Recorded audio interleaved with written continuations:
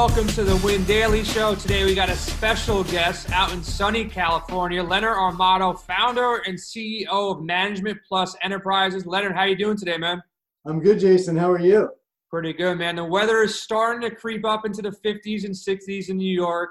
Not as nice as California, so I'm a little bit jealous about that, but I'm excited to have you on. You've been a leader and a pioneer in the industry, and it looks like to me, from the outside looking in, pretty much everything you've been touching for the past 5, 10, 20 years has been turning to gold. So I want to ask you, what was the first decision you made that kind of led you down this path to where you are today? Well, I don't know if everything I've touched turned to gold because everybody has their stories of failure. And if you have about 3 or 4 hours, I can tell you those. But I've had some successes along the way as well. And I think at some point in your career, everyone has to determine what their mission and passion amounts to and how high they want to set their goals. I mean, some people are happy just providing for their family and working 9 to 5 and having the weekends free. And then some people have other goals and aspirations. I always wanted to do something extraordinary and remarkable if I could possibly do it. I always wanted to use my God-given talents at their highest and best level, or I wouldn't be satisfied. I was kind of taught that by my dad. And I didn't really know what I wanted to do leading up to representing professional athletes. I had the good fortune to play college basketball and learn through sports some of the great values that you can apply to business, like hard work and perseverance and not giving up in the face of adversity. And I knew I wanted to help people, and I knew I wanted to make money along the way. And so I decided to get a law degree in the hope that that would lead me in the right direction. I started out as a trial attorney, spent a lot of time in the library feeling like my life didn't have purpose. And I had a long talk with my college basketball coach, and he said, you should represent professional athletes and teach them how to make the transition from being an athlete to a business person, because their average careers are only a few years, and many of them leave their business, their profession, with nothing. So I thought that was a great way to use my talent. And that was the beginning of my desire to be a sports attorney and sports agent. And that, started my career. So now, with all your experiences in life and running different businesses, and we'll talk about all those businesses, what would be your suggestion right now for college kids who just graduated or high school students who have a passion for sports, their career in sports as far as becoming a professional athlete hasn't aspired to what they thought it was when they were younger, but they want to stay in sports, but it's such a tough business, and to work your way up in this business is almost impossible. It's almost like becoming an athlete. So it's like they have that challenge ahead of them again. What would you suggest to them to get involved in sports at this point in their career? Well, I think you need to sit down and self-assess and decide how big you want to dream and how high you want to set your goals. And if you really want something badly enough, you can achieve it, and you shouldn't settle for anything less than that. And there's always a way. I've always found that if you really want something, you'll find a way to achieve it if you work hard enough, you dream big enough, and you don't give up. So there's a lot of ways to start in sports. I have a story for how I started in sports, which I'd be delighted to tell you, but I think the easiest way to start is to begin with an internship with a company that you admire. And even if you're working for free, you'll have an opportunity to do 2 things. One, you'll get the experience of seeing what a company in the business looks like. And number 2, you'll have the opportunity to make yourself indispensable. There's so many stories of people that started in the mailroom there's no more mailrooms anymore, but started at the very bottom, working for free, working as an intern, and working their way up in the company. And one of the biggest pieces of advice I could give to young people is make yourself indispensable and always exceed expectation in everything you do. If that is your marching orders to yourself, you won't be a failure. You'll constantly be moving up the ladder and achieving all your goals and aspirations. Yeah, you got to over-deliver, especially during these days. You got to stand out. You got to over-deliver. You got to be willing to work for free to some extent for some period of time. And I also starting to realize myself as I'm maturing that if you want less in return for something that you're passionate about doing, you can lower your expectation maybe on the monetary value, but as far as waking up every day and being happy about what you do, there's a supreme value to your own happiness where hopefully those things balance out and they become higher and higher and higher as you go up. But in that initial phase, yeah, if you made $5,000 or $10,000 more, but you hated getting up every day to work, I think it's worth it. Now I'm starting to realize that, I'm, focused on money, but I'm focused more on my passion more than anything else right now. Passion growing up for me was watching basketball, playing basketball, being involved in every sport possible in New York. And growing up, one of my favorite movies was watching Blue Chips. And it kind of showed Shaq and Hardaway, Nick Nolte, and then also the bad side of what can happen in college sports. And now with the times are changing now, they just passed laws that college athletes can start earning some money. Yeah. But I'm leaning to the story of, how did you get involved with Shaq? I've been watching this guy for years. He's made a great transition off the court. I think he's hilarious, great guy all around. How did you land him, and what's your best Shaq story that you can share? Well, it's, kind of interesting. How did I land him? Well, obviously I had a lot to do with the movie Blue Chips because, he was my client and he had just started his NBA career at the time that Blue Chips occurred. So that was, pretty interesting the way that all worked. But the way I landed him was really interesting. I was representing at the time a number of really interesting athletes. I was representing Akeem Olajuwon, and I was representing Kareem Abdul-Jabbar at the end of his career. And I was also advising companies on their sports marketing initiatives. And my basketball coach at the time, or my former coach, Stan Morrison, who coached at the University of Southern California, was friends with Dale Brown, who was the coach of LSU. And Stan said to Dale, I want you to meet Leonard Armato because he's been a dear friend and he played for me and I trust him, with my life. So I went to LSU and I met Dale Brown, not really knowing anything about Shaquille O'Neal. And I bonded with Dale Brown over stories. I told him stories about Kareem and I told him stories about Akeem and how I got my first client. And we just had an instant rapport. Halfway through the conversation, he says to me, you need to meet somebody. So then he sent somebody down to the practice gym and he brought up into his office two gigantic 7-foot college players. One of them was Stanley Roberts and one of them was Shaquille O'Neal. And Stanley Roberts went on to be an NBA player as well. And Shaquille O'Neal at the time was 17 years old. And he was very polite and very shy. And he's like, hello, sir, how are you? I said, hello. So he went back down to the practice court and Dale Brown said to me, you need to meet his dad because his dad controls everything. And his dad is really his stepdad, he said, because his real father left when he was 1 year old and his stepdad has really raised him. But he's a really difficult guy, he told me. He said, there's only one guy that knows how to handle him, that's me. He's a drill sergeant, he's 6'6", 260 pounds, and he does not take any guff from anybody. And he is actually a very difficult man to get along with, but I want you to meet him. I said, okay. So he picked up the phone and he said, hello, Sergeant Harrison. His name was Philip Harrison. There's somebody I want you to meet. Hold on for a second. And I get on the phone and Philip Harrison says to me, who are you? And I said, well, I'm an attorney. Coach Brown asked me to say hello to you. I represent Akeem Olajuwon and Kareem Abdul-Jabbar. He goes, I don't like to talk to people on the phone. And I said, okay. And he said, I like to talk to people eyeball to eyeball. If you want to talk to me, you be down in San Antonio, Texas at 1800 hours next Tuesday, and we'll sit down and talk, you, me, and Madeir. And Madeir is his wife, Lucille Harrison. And I said, okay, Sergeant Harrison, I'll see you next Tuesday at 1800 hours. See you later. Goodbye. And I looked at Dale Brown. I said, what the heck happened? And he said, well, that's Philip Harrison. Go down to San Antonio and work your magic. So that was the beginning of the relationship I developed with Shaquille's family. They lived on an army base in San Antonio, Texas. They didn't have any money. But I'll tell you one thing. His dad wasn't, I'd say he was bipolar. He was happy sometimes and really upset other times. You never knew which one you were going to get.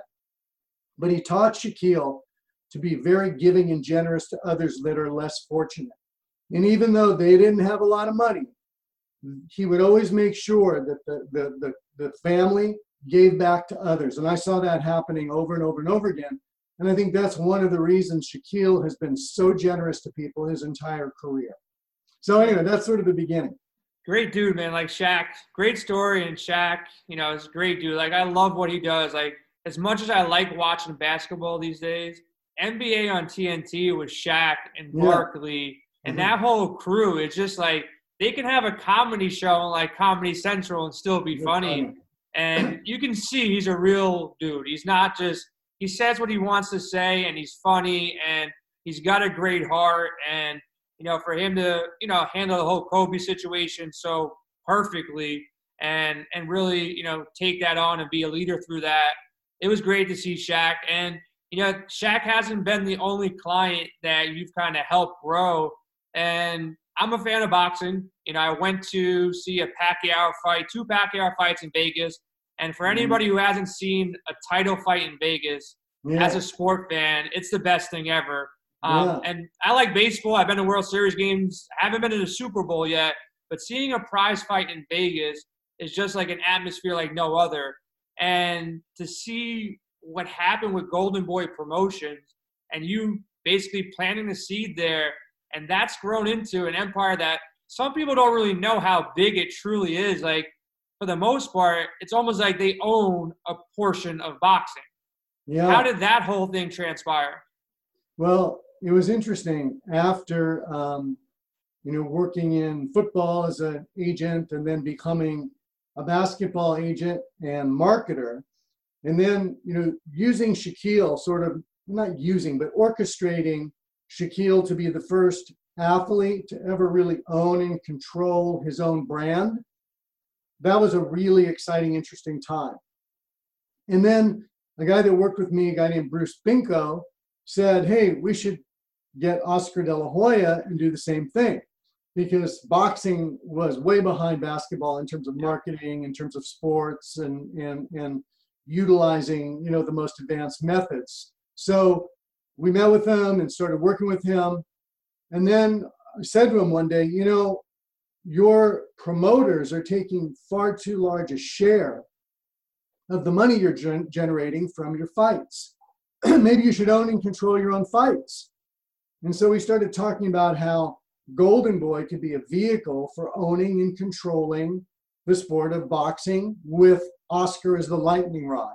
So it was sort of taking the strategy we used with Shaq to own and control your own brand and using Oscar to own and control your own sport.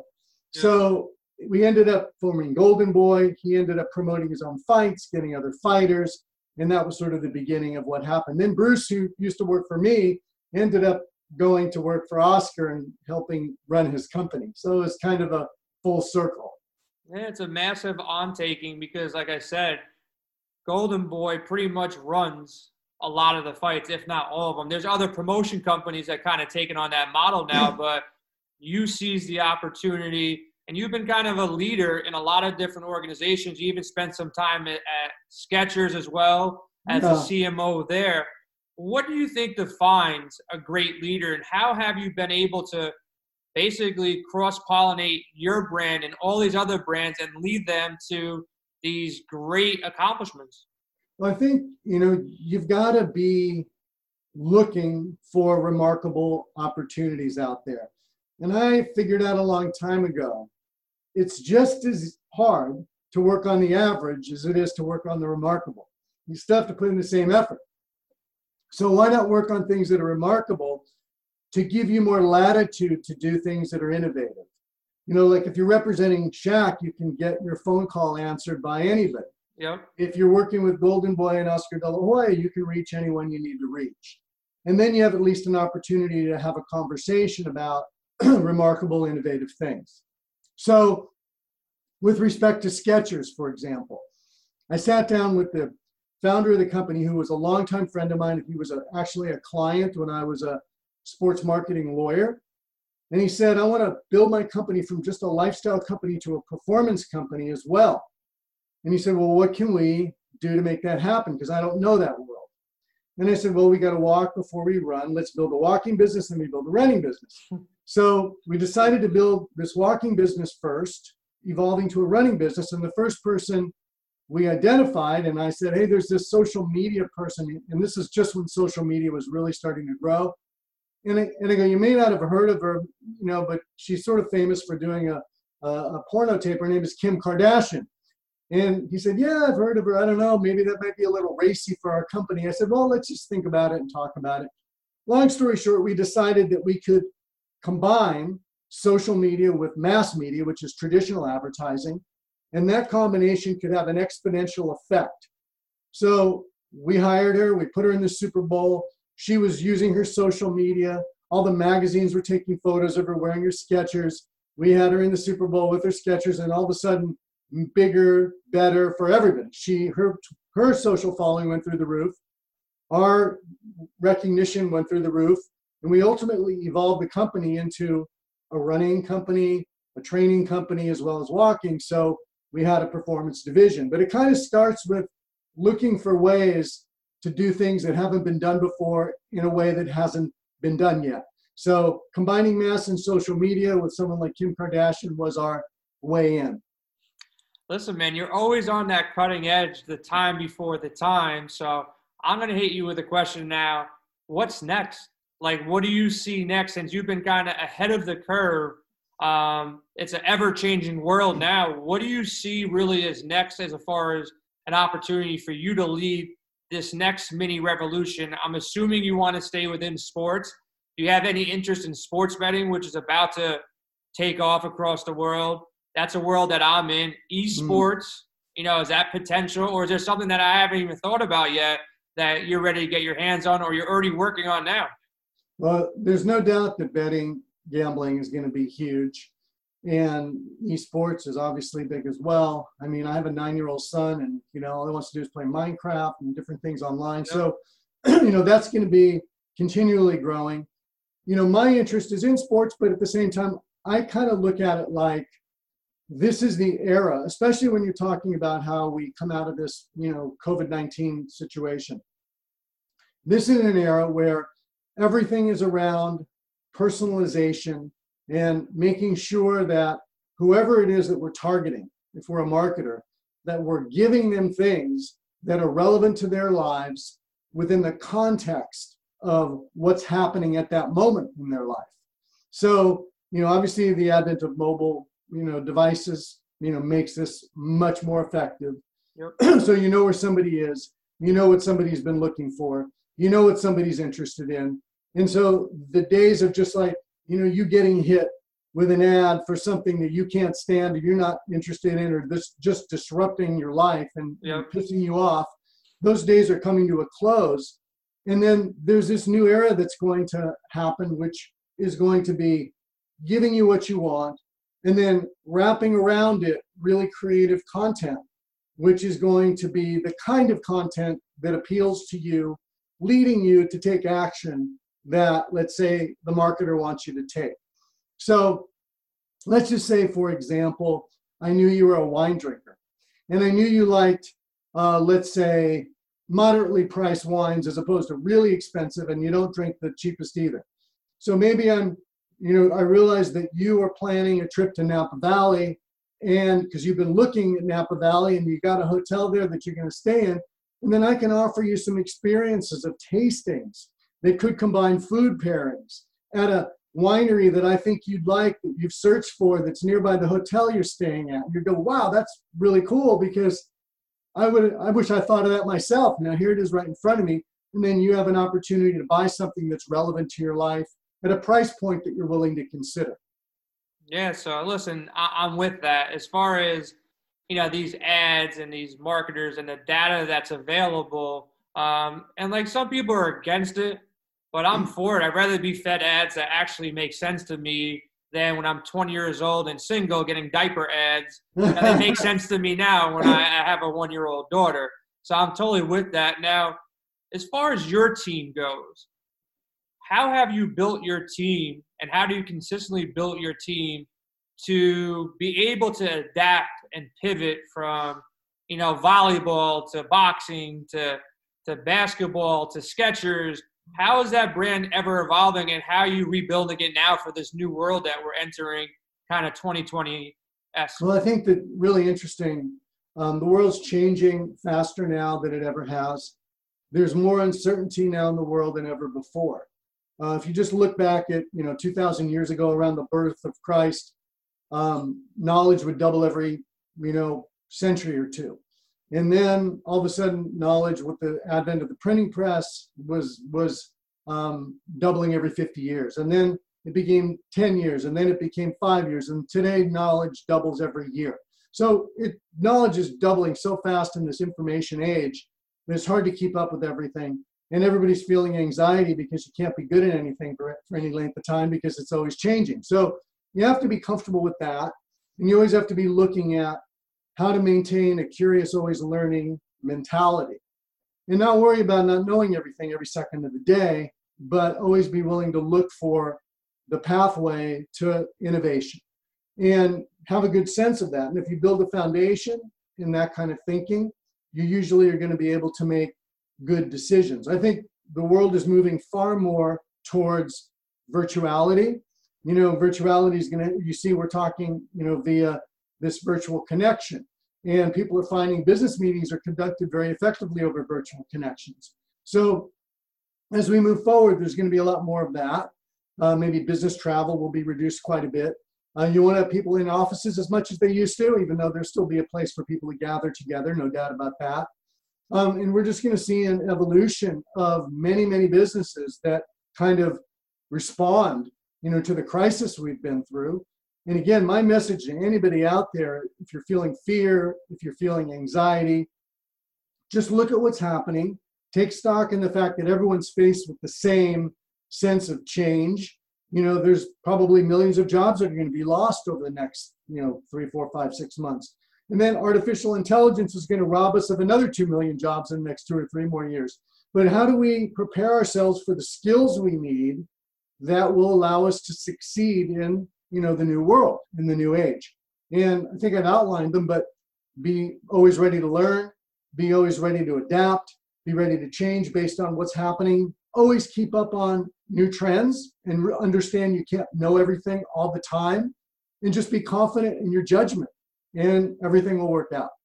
Yeah, knowledge is the best commodity, man. Like, it's the best investment that you can make is in yourself. So hopefully everybody use this free time where they're not so focused on their commute to work and all these meetings, and not just sitting on the couch with the Netflix in their hand and flipping through the channels and watching TV, and they're building these skills. Now, I know from speaking to you now, marketing is an equal passion for you than sports, so you've combined both of those to really make yourself a leader from a marketing standpoint. If you can market yourself, market brands, you're always going to be in a position of power, and you'll have leverage, because it's a tough thing to figure out, especially these days. If you can't do it the traditional way, you got to be creative. That's where talented guys like yourself, really excel, because you're always innovating and always changing with the times. What do you consider? I want to ask you one really quick thing, because you mentioned something I don't want to miss. You mentioned about sports betting in the future and, what's going to happen in sports. I just want to say one thing about what's going to happen in sports, which I think is relevant and interesting, and then we'll get back to your next question.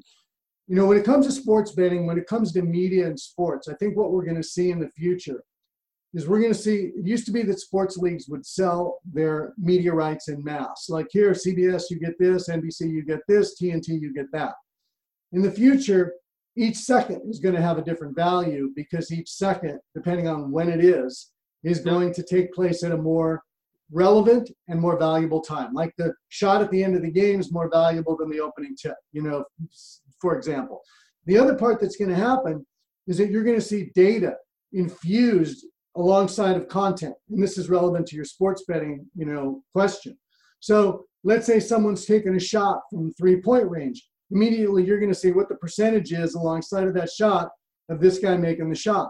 And then when you have players on the floor, you're going to say, well, these 5 players generally do this in this situation. And all of a sudden, that real-time data is going to be reflected in the betting. And there's going to be all kinds of things that are going to be happening alongside every single second of live sports content. So I just wanted to bring that up. No, I agree with that 100%. What's going to happen is, the way I see it, the fans are going to be replaced with the data and the betting handles of everything that's going on, because instead of those fans cheering and the sidelines, screaming and doing what they do, you're going to see exactly what you said. Steph Curry today is shooting 30% from three. And then next to it, once the sports betting becomes more involved, is he going to hit his next shot? It's minus 110. You can bet it now at MGM, and it's going to be tapped into your phone. So as those data points come in, you tap to your phone, you can then mobile bet on that shot or that game. And there's going to be so many games within the game, not just betting-wise, but also competition-wise, where you can predict, where you're not going to be risking millions and millions of dollars, even though that's going to happen as well. There's going to be innovative games where it's kind of esports-esque, where people are going to watch people bet and compete on the game itself. So I'm excited for that. I think it just throttled the acceleration of when that's going to come, because everybody has to be more creative now. So the people who are creative and innovative in this new world in regards to how sports are going to be visualized, and a lot of things are going to change. Even the movie business is going to change with it, but I think sports is going to be the leader as far as this virtual change of what's going to be seen. And I just hope government can catch up to it. I saw somebody post some funny things on social media, like bringing poker back online, bringing mobile betting back. I hope they just make quick decisions, because these states are going to need the tax revenue, and what better tax revenue than poker and casinos? It's guaranteed money for the state, and we're all bored at home. This would be the perfect time to accelerate, those decisions. But I hope they do it, but I never have too much confidence that they move along, because everybody's trying to get their own pockets fed throughout the process. But it should be interesting. And, with Vegas now kind of in a bad position, that they were trying to block it before because they wanted everybody to come to Vegas to bet, I think now they have to be on the side of mobile betting, because if they get it in their hands, now they can go ahead and bring it to the masses too. So I think that's a good point you bring up there. And I'm in it. Are you making any moves personally? Are you gravitating towards the sports betting esports world, or you're staying put with what you're doing? Yeah, I mean, we work on various projects depending on the situation. So I don't have any gambling or betting clients at the moment, but I certainly keep abreast of what's going on. I'm very close with the commissioner of the NBA, Adam Silver, who's been a great proponent of legalizing and organizing in a proper way the way gambling works with the sports leagues, to ensure credibility and to ensure authenticity in the process. So yeah, I mean, I'm always open to interesting challenges. I mean, I have a little bit of a problem with betting myself, because I don't like it when people get addicted to gambling and then they do something that's really harmful to themselves or their families. No, I agree to that. Next time you see Adam, I just want you to personally thank him for putting together this Last Dance with Michael Jordan. Like the whole story behind that, when I read the article from ESPN before it came out, was just crazy how this whole thing transpired, that they put together this vault in New Jersey. And Adam Silver was one of the guys, when he's working on the media side of things, to kind of convince the whole camp, at the Bulls and Jordan to at least allow them to record this and put this deal together. And then it lasted like 20 years in a vault in Jersey. Nobody knew about it. At least the public didn't know about it until Michael agreed that, okay, you can now release it. He's been seeing more of these 30 for 30s. I just thought it was a great story, that it was sitting there forever. And then just a couple things had to happen that made him say, you know what, now's the time, release it. Have you been watching The Last Dance? You like the whole? Of course I've been watching it. Yeah, in fact, I actually emailed last night with Adam about it. And we were laughing because at the time I was representing Ahmad Rashad and Shaq. And so Ahmad Rashad was Michael's best friend. And he was always interviewing him because Michael trusted Ahmad. And he really didn't trust a lot of the media at that point, because they were attacking him about his gambling, etc. So, Adam was the president of NBA Entertainment at the time, which presided over that part of the company. And he was the one sort of responsible in overseeing that whole thing. So I was a little bit, not involved, but I had certainly knew what was going on at the time. Yeah, it's a crazy story, man. It's really great Yeah. to see the back end and how fiercely competitive he is. And then also seeing, you feel bad because I never want that life. Like, I always grew up wanting to be an athlete and Hmm. wanting to be the best and loving competition. But I would now, as a more mature person, I would always take the agent role where I can be around sports, but not have that pressure of every day. Like he was saying on the last episode, he has no time for himself, man. Like every waking moment, it's either you're focused on the high level of competition of basketball and the pressure, or you got 100 microphones in your face, just accusing you of everything under the bed that you really have no lifestyle to yourself. So it's really tough, and the media always portrays the bad guy, and a lot of the good stories never come up because they're always looking for dirt rather than the good things that people do. And it's always at the end of their career that you realize Kobe was one of the best ambassadors of the game, and he did so much stuff off the court. And Michael was a certain way, and all these athletes that never get that side of the story from media a lot of times, which is a negative kind of thing. But I wish more good reporting goes on rather than, hey, why did you shoot 2 for 20 from the field? Why are you on a 3-game losing streak? And really get the better side of the story from the NBA and all the major leagues. So hopefully they get that soon because these athletes deserve a better response from the media. Yep. So I got the last question for you now. All right. This question I ask everybody. Win Daily, yes, we do fantasy sports. Yes, we cover esports and sports betting and everything under the umbrella of sports, but the mindset is a little bit different.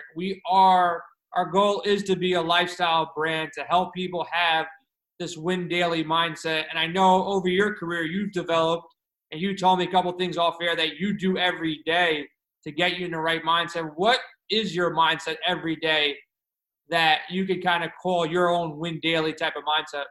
Yeah. So I think that you have to, one of my former clients and a close friend and someone who I actually introduced to his wife is a coach named Pete Carroll.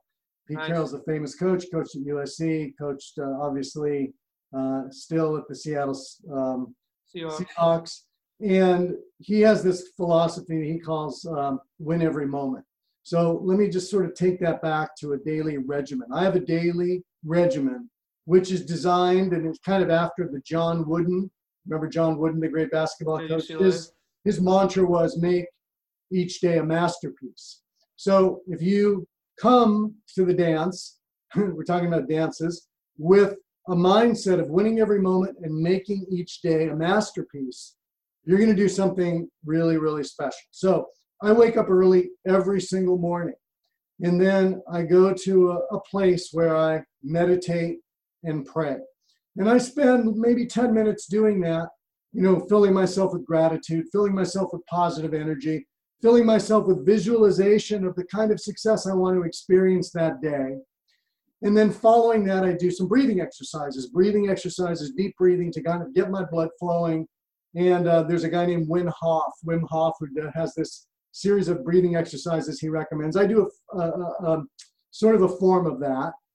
And then I do a little journaling. So I write for 5 minutes of those things that are most on my mind for the moment, getting myself ready to have an incredibly productive day. Then I go downstairs to my gym and I work out, and I do what I call high intensity, it's not crazy stuff, but interval training for about 30 minutes to really get my engine started and burning, and because you really need to be in the best mind, body, and spirit in order to have a great day. And then I get dressed. Even in COVID-19 period, I shave, I get ready, I put work clothes on, and I come down to my office and I start working on those things that are most important to work on throughout the day. Then I have a holistic approach to life. Holistic means, how do you balance family, personal, and business? Giving each, family, personal, and business, a mindful attention whenever you're engaged in an activity. So you have a baby, right? Yep. Okay, so pay attention to your baby when you're with your baby. Pay attention to your wife when you're with your wife. Pay attention to the personal small matters. I love this quote from Mother Teresa, which says, don't worry so much about doing great things all the time. Worry about doing little things with great love. And if you do that one by one by one and carry that mindset throughout the course of the day, worrying about making other people's lives better along the way, you're going to end up feeling good about yourself, and you're going to end up feeling as if you've been as productive as you can have been throughout the course of that day. So that's my methodology.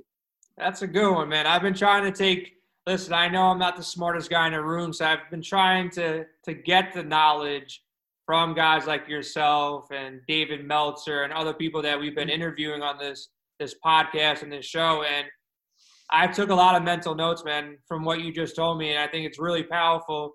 And it's tough. Even during this quarantine session, I found it even more tough somehow to work out. I don't know why. Like, I realized that I've always. I'll tell you why. Wait, hold on. Go for it. You have to do it at the beginning of the day. In other words, it's just got to be here. Do you have a place you can work out in your house? Yeah, the room I'm in right now has a treadmill over there, a punching bag over there. Do you have it's all right there. Do you have a mirror in the room? Yeah, it's also right there. Okay, so here's what you do. Okay. You take your shirt off. You work out for 30 minutes a day. Treadmill, some weights, whatever that is, mix it up, but you got to do it for 30 minutes. And be like LeBron James. Take your shirt off when you're working out and watch the results. Oh, yeah, I look a little stronger today. Oh, I can see the results. But you got to do it at the beginning of every day like clockwork.